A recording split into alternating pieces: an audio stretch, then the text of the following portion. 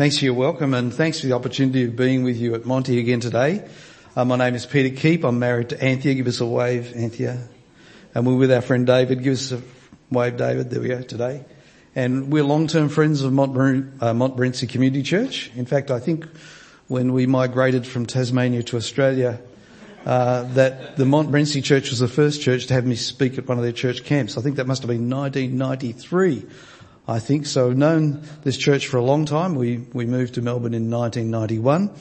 Saved in 1974. I became youth pastor at my church, Romaine Park Christian Centre, in 1982. A couple of years later, that migrated into being the pastor of the church. Nothing official ever about that, but that's what happened. And I served there in that capacity for 9.5 years before moving to Warrandyte, where I pastored there for 18.5 years in the church at Warrandyte Community Church. Left there at the end of 2009 to start my help organisation, which is what I'm doing full time now. The Christian community churches at that time asked me if I'd do a 2-day-a-week role, so that kind of paid for my bread and butter, if I can put it that way, in that role for a couple of days a week while I started help. Then got very tired of moving around different churches every weekend, felt like we didn't really belong anywhere. That's an awful feeling when you feel like you don't belong. That's a very important part of my personal profile. I feel like I belong. And the Ringwood Church had been at us for a number of years to go work with them. We said no, and eventually yes. And so I did a part-time role there as well for 8.5 years. Finished up middle of 2020 and been working full-time with my help organisations since then. Helps an well, there are two helps. I don't want to I'll go off on a big tangent if I go down this path, but there are two help organisations, both of which are focused in Africa, are getting training and resourcing for pastors and their projects, and working in community development, community transformation projects as well. And kind of that's the love of my life in terms of ministry at the moment. I was thinking when Raph asked me about doing this today that right when I got converted, the people that I was involved with gave me exposure to ministry, and though I've been full-time in ministry since 1982, it's really something that I've been active in Christian service since the start of my Christian life. Personal testimony, I met Anthea in the course of the discipling process that I was undergoing. Her father was then the pastor of the church. He invited me into his house to help me. What a help. If only he'd known, he mightn't have invited me in, but there you go. But it's great to be with you at Monty today. And I was thinking as I heard that reading, and it was read very beautifully, I was thinking about there are lots of stuff in there that I'm not going to talk about. And the reason being is that I've been given the brief of looking at that passage through the grid of caring for one another. If we can have the slide up, thanks, that'd be great. And I want to begin and end with a story today. Often when we think of care, we think of the practical dimension of care. Sometimes we think of the spiritual dimension of care. Both are care, right? To care for a person spiritually or practically are both care. And I want to begin and end with a story about that. We're deeply involved with the Ministry of Youth for Christ in Rwanda, both on the ministry side but also in the Kigali Christian School side. And in 2020, when COVID hit, they've got for the school, they've got 120, the schools I should say, there are over 120 staff. There are no more fees being paid. They had no money. The government allowed them to suspend people's contracts because they couldn't pay them. It was a very difficult situation for them and their people. But what they said about doing, you need to understand that in that context in Rwanda, there's no social service like we understand it here. So these people ran the risk of being destitute. But what YFC then did, having suspended their salaries, was find ways of feeding those people. So they kept bread and butter, if you like, on those people's table for all the time that the school was closed down. All the staff and all the sponsored families, the people who pay no fees, were all kept alive, if you like, by the ministry of YFC through the Kigali Christian School. And I read the testimony of one of the parents of the school who said, not only do you pay for our children to have an education, but when there's no food, you provide for us food as well. That's really practical care. And I wanted to start with that story because care is practical and spiritual. It's not one or the other, it's both. And I hope that comes out in what I have to say today. I didn't listen to the podcast last week, Raph, so I don't know what you said. I'm sorry. I should have done. Thanks. Well, I'm glad you got one today as well, but it just wasn't for me because I didn't listen to you, okay? But, you know, when we read from, both from this passage in Thessalonians and from Acts 17 where we have the establishment of the church in Thessalonica, we understand that Paul had a very effective ministry. You heard how people came to Christ, how they believed, how they came to Christ, how they lived out their Christian life, becoming imitators of Paul, and as we heard in the passage today, of the churches in Judea. So it was a very effective ministry. Now, Paul's model for ministry in this context, in a lot of the contexts, was to care for people in the context of relationships. Now, when you read Acts 17, which is the story of the establishment of the church there, it says he preached in the synagogue 3 days, and the story is written in a very quick style that might leave you with the sense that Paul was there only briefly. So how can you have relationships when you're only in a place briefly? Because that's what the story looks like. But most commentators think that despite that appearance in the passage, that Paul was likely to have been there at least 3 months in that place. So there's time in that space for him to develop relationships. You know, we used to say, I remember back in the 70s when they were talking about relationships with your wife and relationships with your children, you know, you need to have quality time. Have you heard that expression? But I discovered over the years that you couldn't have quality time without quantity time. So Paul developed quality relationships because he was with these people for a sufficient time to be able to do that. Now, how do I know that Paul was relational in the way that he approached ministry? I know it because of what he says here in this passage. In verse 5 he says, "You know how we lived among you for your sakes." In chapter 2 verse 1, "You know, brothers and sisters, that our visit to you was not without results." Verse 5, "You know we never used flattery." And so on, he says, "Surely you remember," in verse 9. Verse 10, "You are our witnesses." So you get the sense that they knew about Paul and he knew about them because they were together in relationship. You can only say you know someone if you're in relationship with them. Do you understand what I mean? You know, you look at me today and you say, well, Peter's preaching, he testifies to Jesus Christ, etc., etc. He must therefore be a Christian. But you do that by observation. You don't really know me.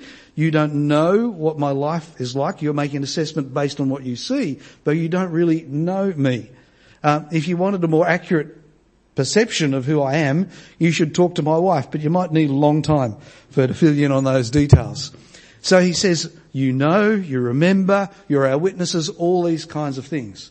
And what they saw close up in Paul, they imitated. We had in that reading in chapter 2, he talks about them imitating him. Also in chapter 1 and verse 6, he says, "You became a model to all the believers in Macedonia and Achaia." Now remember that Paul has gone from Philippi, the call, when he was across the water, the call to Macedonia in response to the vision. He's gone to Philippi and he's come down to Thessaloniki, which is not all that far away really. And so he says these people who believed are actually modeling what it means to be a Christian to all these people in this area.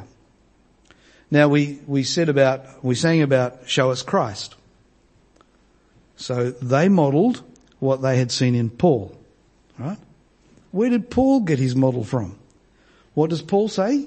He says, "Follow me even as I follow Christ." So we need to understand that everything ultimately points back to the originator, Jesus himself. And when I look at the ministry of Jesus, when I look at the way that Jesus interacted with people, the things that he did with them, it was all about relationship. Last week, Lyndall, I was at Warrandyte Community Church and Graham and Elizabeth's daughter Lyndall spoke. And I saw that video for the second time today, so I think God's saying something to me about that. And Lyndall, one of the things that Lyndall talked about was the restoration of the leper to community because of Jesus' healing. See, Jesus mixed with people that other people wouldn't mix with. He dealt with people who were social outcasts, and part of what he did was restore them to relationships with others. Yes, with God for sure, but restore their place in the community as well. That's the kind of ministry that Paul had. But it was not just relationships. He was doing things in relationships. He was caring for people in the context of their relationships. And I just want to look at some of the characteristics that Paul had in the way that he cared for them. In verse 5 he says, "You know, we never used flattery, nor did we put on a mask to cover up greed. God is our witness, we were not looking for praise from people, not from you or anyone else. Even though as apostles of Christ we could have asserted our authority, instead we were like young children among you." So he says, you know, we weren't looking for praise from people. We weren't greedy, right? We were sincere in our relationships with you. You know who we were. And it's interesting he uses the word we here because he's actually referring to his whole team. One of the things that struck me in this preparation for this week and next week, if you'll have me back after today, is that Paul is speaking very much about his whole team's behaviour, not only his own behaviour in these contexts. So he says, basically, we were an open book. We were libera porto. Okay? We were an open book. We let our lives hang out before you. You saw us as we were. I have a good friend who used to be a pastor, who's now very involved in Alcoholics Anonymous because he's an alcoholic. He's been an alcoholic since he was very, very young age. And he said to me, you know, I like my groups at Alcoholics Anonymous more than I like my groups at church.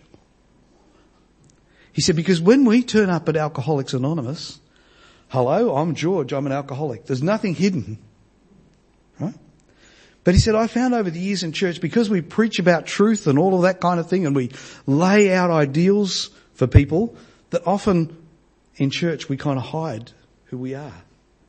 It's an interesting observation that he made from his own experience. And that's probably true. When you're in church and you're feeling a failure relative to what the preacher is saying, you don't feel like telling anybody that, do you? He's holding up an ideal and you think, well, everybody here must match up to that kind of an ideal. Therefore, I don't match up. I'm not good enough. And so you're not open about what you need. I remember as a young Christian, I got saved at the Burnie Gospel Hall in Tasmania, and I used to sit in church and I used to listen to I used to sit in the back row. I used to listen to these old guys up the front speaking who are probably younger than I am now, in their black suits and their white shirts and their black ties. And I used to sit there thinking, I can never be as holy as those men are. I felt such a failure by comparison. And it took me a long time to realise that they weren't necessarily as holy as they were projecting either. But it took me a long time to uncover that. So there's a great need, if we're going to be in relationship, we need to be open with one another. Now, Sam was promoting small groups today, and I hear a lot of people talk about accountability and all that kind of thing. And accountability is an important part of the Christian life, but people are only as accountable as they want to be. And accountability requires openness. And openness requires honesty. I can think over the years at Warrandyte we had some men's groups. They were supposed to be accountability groups, but there were people who were in those groups who are actually living absolute sham lives, but nobody in the group knew. Nobody in the group was aware of that. Why? Because they weren't honest and open. Now, you can't tell everybody everything. I understand that. I get that. But everybody needs trusted relationships in which we can be open with one another. And that is the value that small groups can bring. Then as well in here, there's this sense of humility.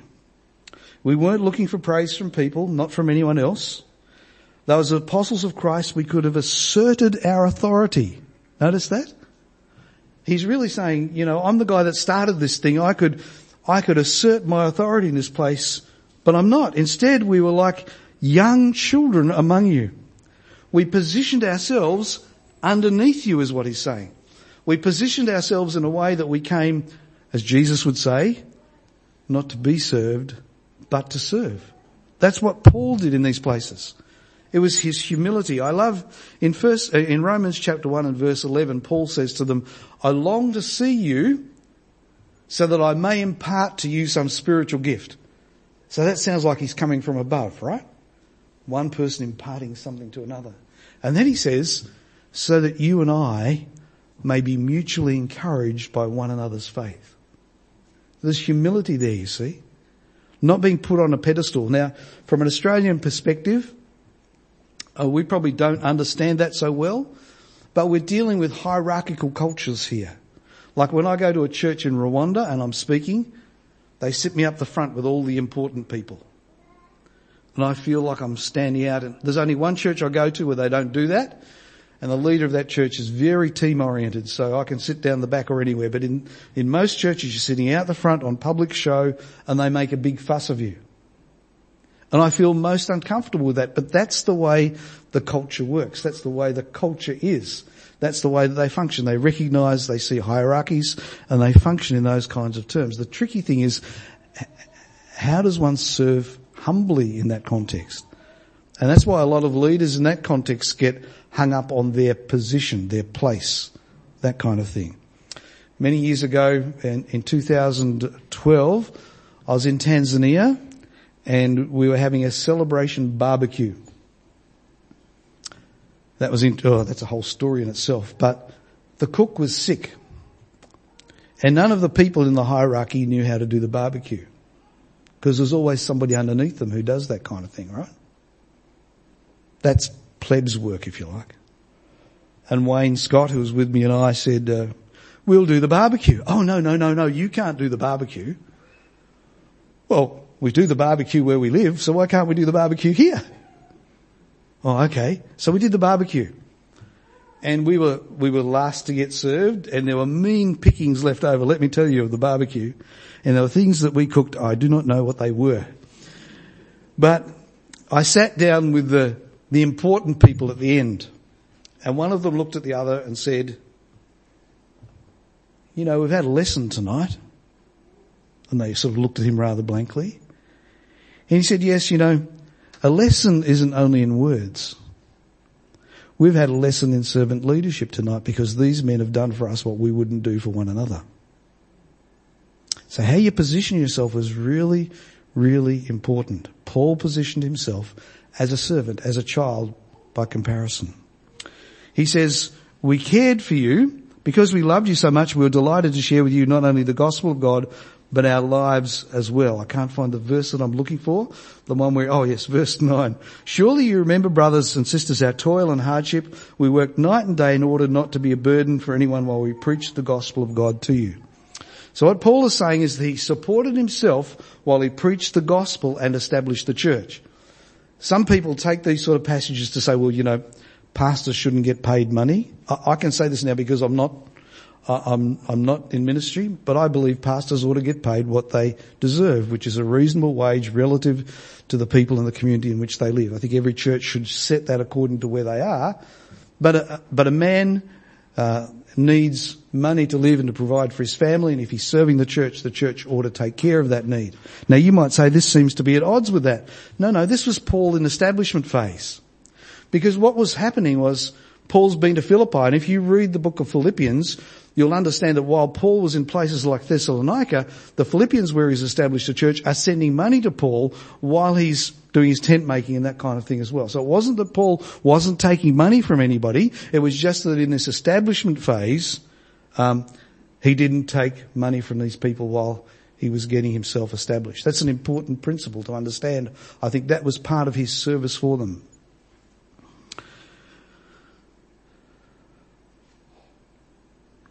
He says to them that he gave them his life. He says, we are content not only to share the gospel with you, but our lives as well. And to be honest with you, for me, this is the kicker. This is the chief thing, I think, for me in this passage about relationship. Let me ask you a question. Which is easier to share? A few words or your life? Which is more costly? I mean, you talked about the cost in a sense today of sharing the gospel with somebody who rejects it. There is a cost with that, right? There's definitely a cost with that. But what about the cost of sharing your life with somebody? What about actually giving your life to somebody that they may benefit. That's what Paul was doing.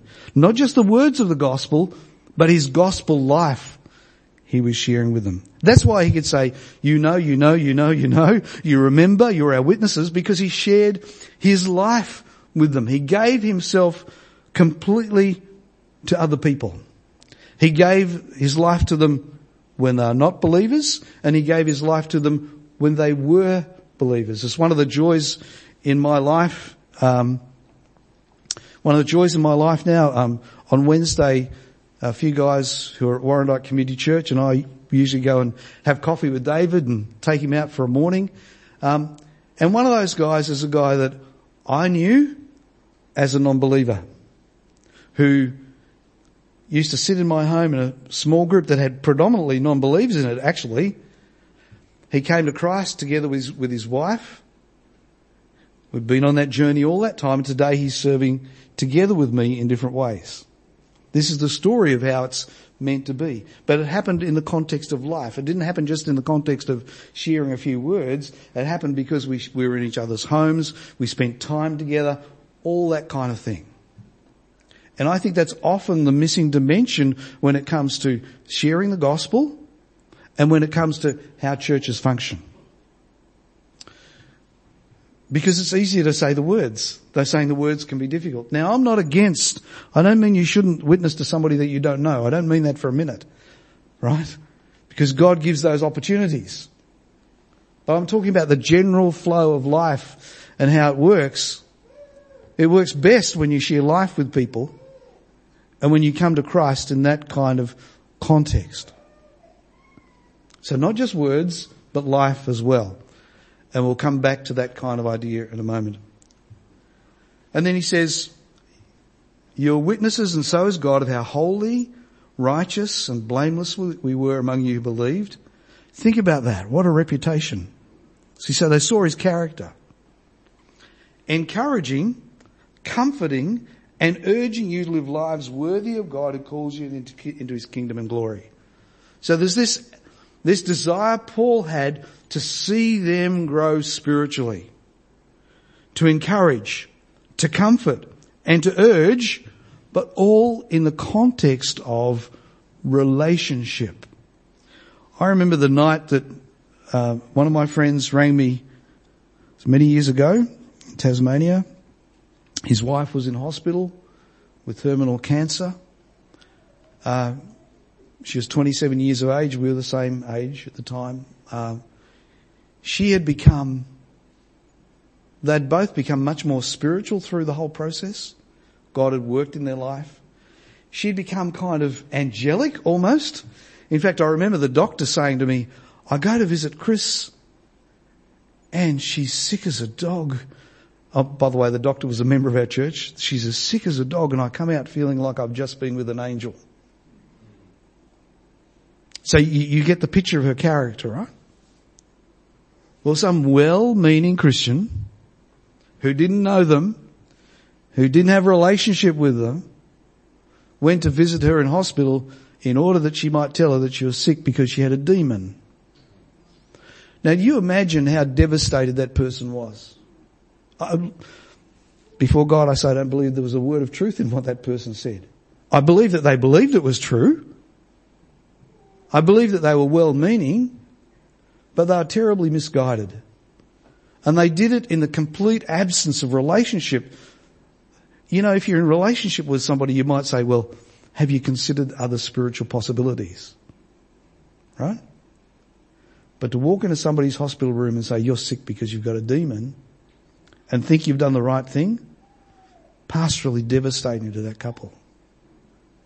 I had to spend a lot of time with them just helping them process that together before God. I believe in demons. I believe some people have them. I believe that's real. But also believe in being sensitive to who people are and what their situations are, and not presuming to judge in some kind of objective kind of way over some person's life. Then I want you to notice as well that Paul cared for these people even when he wasn't with them.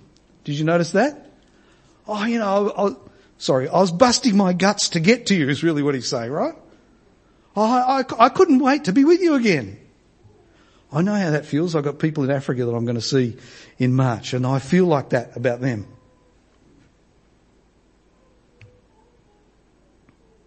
So what does he do? He can't go. He says that he was prevented. Satan blocked our way. I wonder what he did. Sorry, that's something for you to think about. How did Satan block his way? I don't got no idea. Not giving the money for the ticket? I don't know what it was, right? So when we could stand it no longer, this is chapter 3 verse 1, we thought it best to be left by ourselves in Athens. And we sent Timothy, who is our brother and co-worker in God's service in spreading the gospel of Christ, to strengthen and encourage you in your faith, so that no one would be unsettled by these trials. For you know quite well that we're destined for them. In fact, when we were with you, we kept telling you that we'd be persecuted, and it turned out that way. So for this reason, when I could stand it no longer, I sent him to find out about your faith. So what did he do? He sent his best man to do a welfare check. You know, sometimes caring for somebody is simply a matter of picking up the phone, saying, how are you doing? I've been thinking about you. So simple, isn't it? You know, I think of the times over the years when I've had those kind of promptings and I haven't followed them, to my shame and regret. But mostly when I follow those promptings, there's something happening at the other end of the phone. There's a reason why God has for me to ring them. And if I ring and there's no problem, what does it matter? The person knows I care anyway, right? How good it is to get a phone call from somebody who cares for you. You don't have to ring Sam up and say, will you go around and visit Josh for me, right? You don't have to send your best man to do that. You just pick up the phone. This is the equivalent of picking up the phone, but with a lot more expense and effort attached, because Paul has actually sent his key person to these people. And he rejoiced when Timothy comes back with the good news. This is verse 6 of chapter 3. Timothy has just come now to us from you and has brought good news about your faith and love. He's told us that you always have pleasant memories of us and that you long to see us just as we also long to see you. Therefore, brothers and sisters, in all our distress and persecutions, we were encouraged about you because of your faith. For now we really live since you are standing firm in the Lord. So Paul rejoices in good news about them. You know, when did we last catch up for coffee? It's something we do. A couple of weeks ago. Oh, Josh said, I'm so encouraged. There's new people who've come to church. We didn't do anything, but they came to church, right? God's brought new people to church. Well, in my heart, I go, oh, that's great for Josh. And I'm sure all of you who are existing members of Montmorency Community Church feel exactly the same way. It's good. Don't we love hearing good news about the church, about what God is doing in the church, right? That's exactly what Paul was experiencing here with these Thessalonian Christians. So how does this speak to me? How might this speak to you? Well, the first thing that this says to me is that really practical, emotional and spiritual care really pave the way for the words of the gospel. If you're involved in somebody's life, it opens up opportunities in the gospel. It doesn't mean that they'll believe. That's a different issue. It doesn't mean that they won't reject you. Different issue. But it does pave the way for opportunity to happen.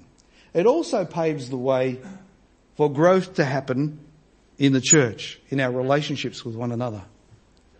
It teaches us that really relationships are the best context for consistent caring. And that's what Paul models for us here. It was based on what Jesus did. Paul did it, and then the Thessalonians themselves did it, the early church. When you read Acts 2, it's there in Acts 2 as well. Part of the story of the church, where people were in relationship and cared for one another in those kinds of contexts. So look for relationship. You know, when we care for one another and we share our lives with others, it's part of discipling other people in the way of Jesus, whether they're Christians yet or not. I look back on the years before I was a Christian. Between the ages of 4 and 8, I was sent to a Sunday school at a church called Hebron Hall in the town of Ridgely in Tasmania, where there were 2 brethren churches, but that's another story. We went to that Sunday school because our Our neighbours were members of that church. They offered to take us to church. That's how come we went to that Sunday school.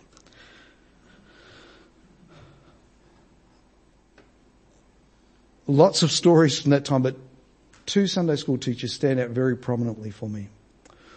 One, his name I'll call George because that wasn't his name, because of what I'm about to tell you. So you need to understand that when I was 8 years of age, I was extremely rotund. Rotunda than now. I was 8 stone when I was 8, for those of you that understand empirical measurements. My mother's cousin used to say, I go past Pete's house and there he is out the front waving, 2 feet high and 3 feet wide. It was kind of a bit like that. So imagine I'm sitting on the end of the seat. So Sam is there. I'm sitting on the end seat. They used to turn the seats around in the hall and we'd have class groups in the hall. That's where they used to have the church as well. And my friend Leonard was sitting next to me. Leonard was a really outgoing, that's why I thought of you, Sam, really outgoing, generous, lively, fun-loving kind of guy. And so Leonard thought it would be funny when the superintendent of the Sunday school prayed at the end of the time together that he would push me off the end of the seat onto the wooden floor. So an 8 stone boy hits the floor, bang, scramble back up onto my seat, feeling very embarrassed for myself. Leonard's packing himself laughing. When the prayer ended, the Sunday school teacher was sitting opposite Leonard. He punched Leonard in the nose. Blood spurted out towards the Sunday school teacher. Leonard ran out of the church, never ever to return to the Sunday school again. My view is that's not being very well discipled in the way of Christ and how Jesus would behave. It was very difficult for me because how many years later, 25 years later, that Sunday school teacher became a member of the church that I was pastoring. And I couldn't get up on any Sunday and look at him without that story flashing through my mind. So that's one story. Then there's another guy named Barry. That is his real name. Barry's now deceased. Barry was a delightful man, a farmer. And I don't remember anything that he taught in our classes. But I do remember that once a term he took us out to his farm, let us drive his tractor, play with the cattle, and feed us sausage rolls and cream puffs, which only added to my dimensional challenges. So he left in me a good impression of what it means to belong to Jesus in the context of relationship. And he's part of my story of coming to Jesus. There are a number of people like that. But it's nice to be able to honour Barry today in that kind of way.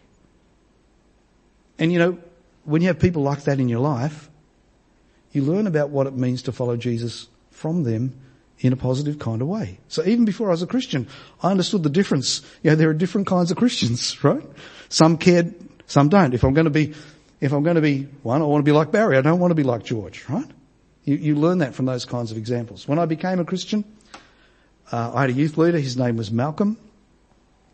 Malcolm invested deeply relationally in me. I used to go to Malcolm's place for dinner once a week.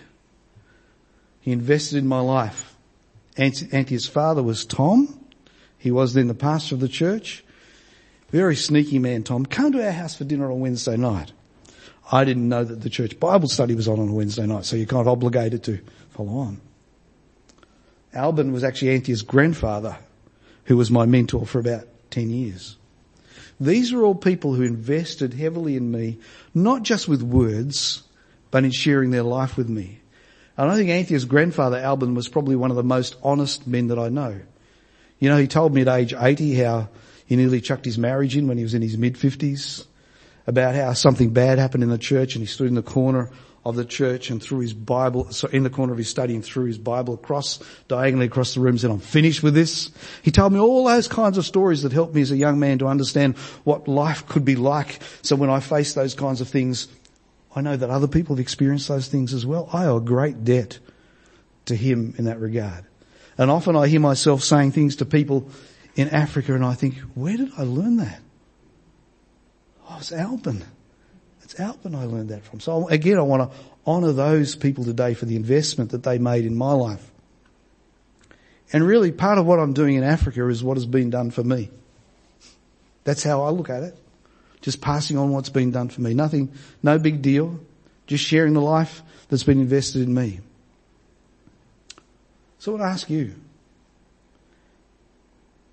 do you have people in your life that you're sharing your life with, that you might be Jesus to them? Be they Christians or non-Christians? Best if you've got both, actually. That's the best sort of situation. I visited a friend in hospital in rehab during the week, who's been a long-term non-Christian friend for about 30 years, who still uses the Lord's name in vain in my presence and then apologises. So we're still on that journey together. That he really knows what it is to be a Christian. And hopefully I've modelled some of that for him as well, and I pray that one day he will make that step. There's a young man from the Burmese congregation that meets at Ringwood Community Church that's just moved to Perth. He and I used to meet every week. When I travelled to Africa, he's one of the few people that reaches out to me and says, "How are you doing, Pete?" He's only 23 years of age. But it's a measure of relationship. You understand that? It's because we're investing life. And I want to tell you that it's costly to invest your life in other people. But man, it's rewarding. I remember Anthony's grandfather saying to me, "Oh, Peter, when I think over the years of all the people we've had in our house for meals, how much money that's cost us, often money that we couldn't afford." But he said, "I wouldn't give it up for anything. It's been so rewarding." You actually never lose when you invest in someone else. Even though you might feel like at the time that you're losing, you never lose. You never do, that's for sure. Now sometimes I've had people, I remember at Warrandyte Community Church in my early years, I'd say to somebody, "Look, I've got a young person who needs a mentor. Would you do that?" And they would say to me, "Oh, I don't know how to do that." And I discovered that we had a lot of men who'd never had anybody invest in them in the way that I'd been invested in. But they let that stop them. They let that stop them trying. Now, if I've learned anything about the past, it's this. We are all to some degree a product of our past. But we don't need to be a prisoner to our past. So I want to give you a challenge today. You may be a person who's man or woman who's never had anybody invest in you in that kind of way. And so for you, this is a genuinely hard and difficult thing for you to do. But you could start a new chapter. You could start a new chapter by reaching out beyond your comfort zone and starting to invest in somebody. And you could be part of changing another person's life, but at the same time, changing your own. It could be part of the growth that God wants you to have as a person, is to step out beyond that into an unknown thing for the good of another. I believe that if you do that, you won't be disappointed. You won't be. Because God will work in you as well as the other person. That's the kind of ministry that Paul had. That's the kind of ministry that was anchored in who Jesus was. What about you and me? Are we following Paul? Are we following Jesus? Yeah, I believe in Jesus. No, that's not what I asked. Are we following? Are we following in this relational, caring kind of way that invests in people practically and spiritually?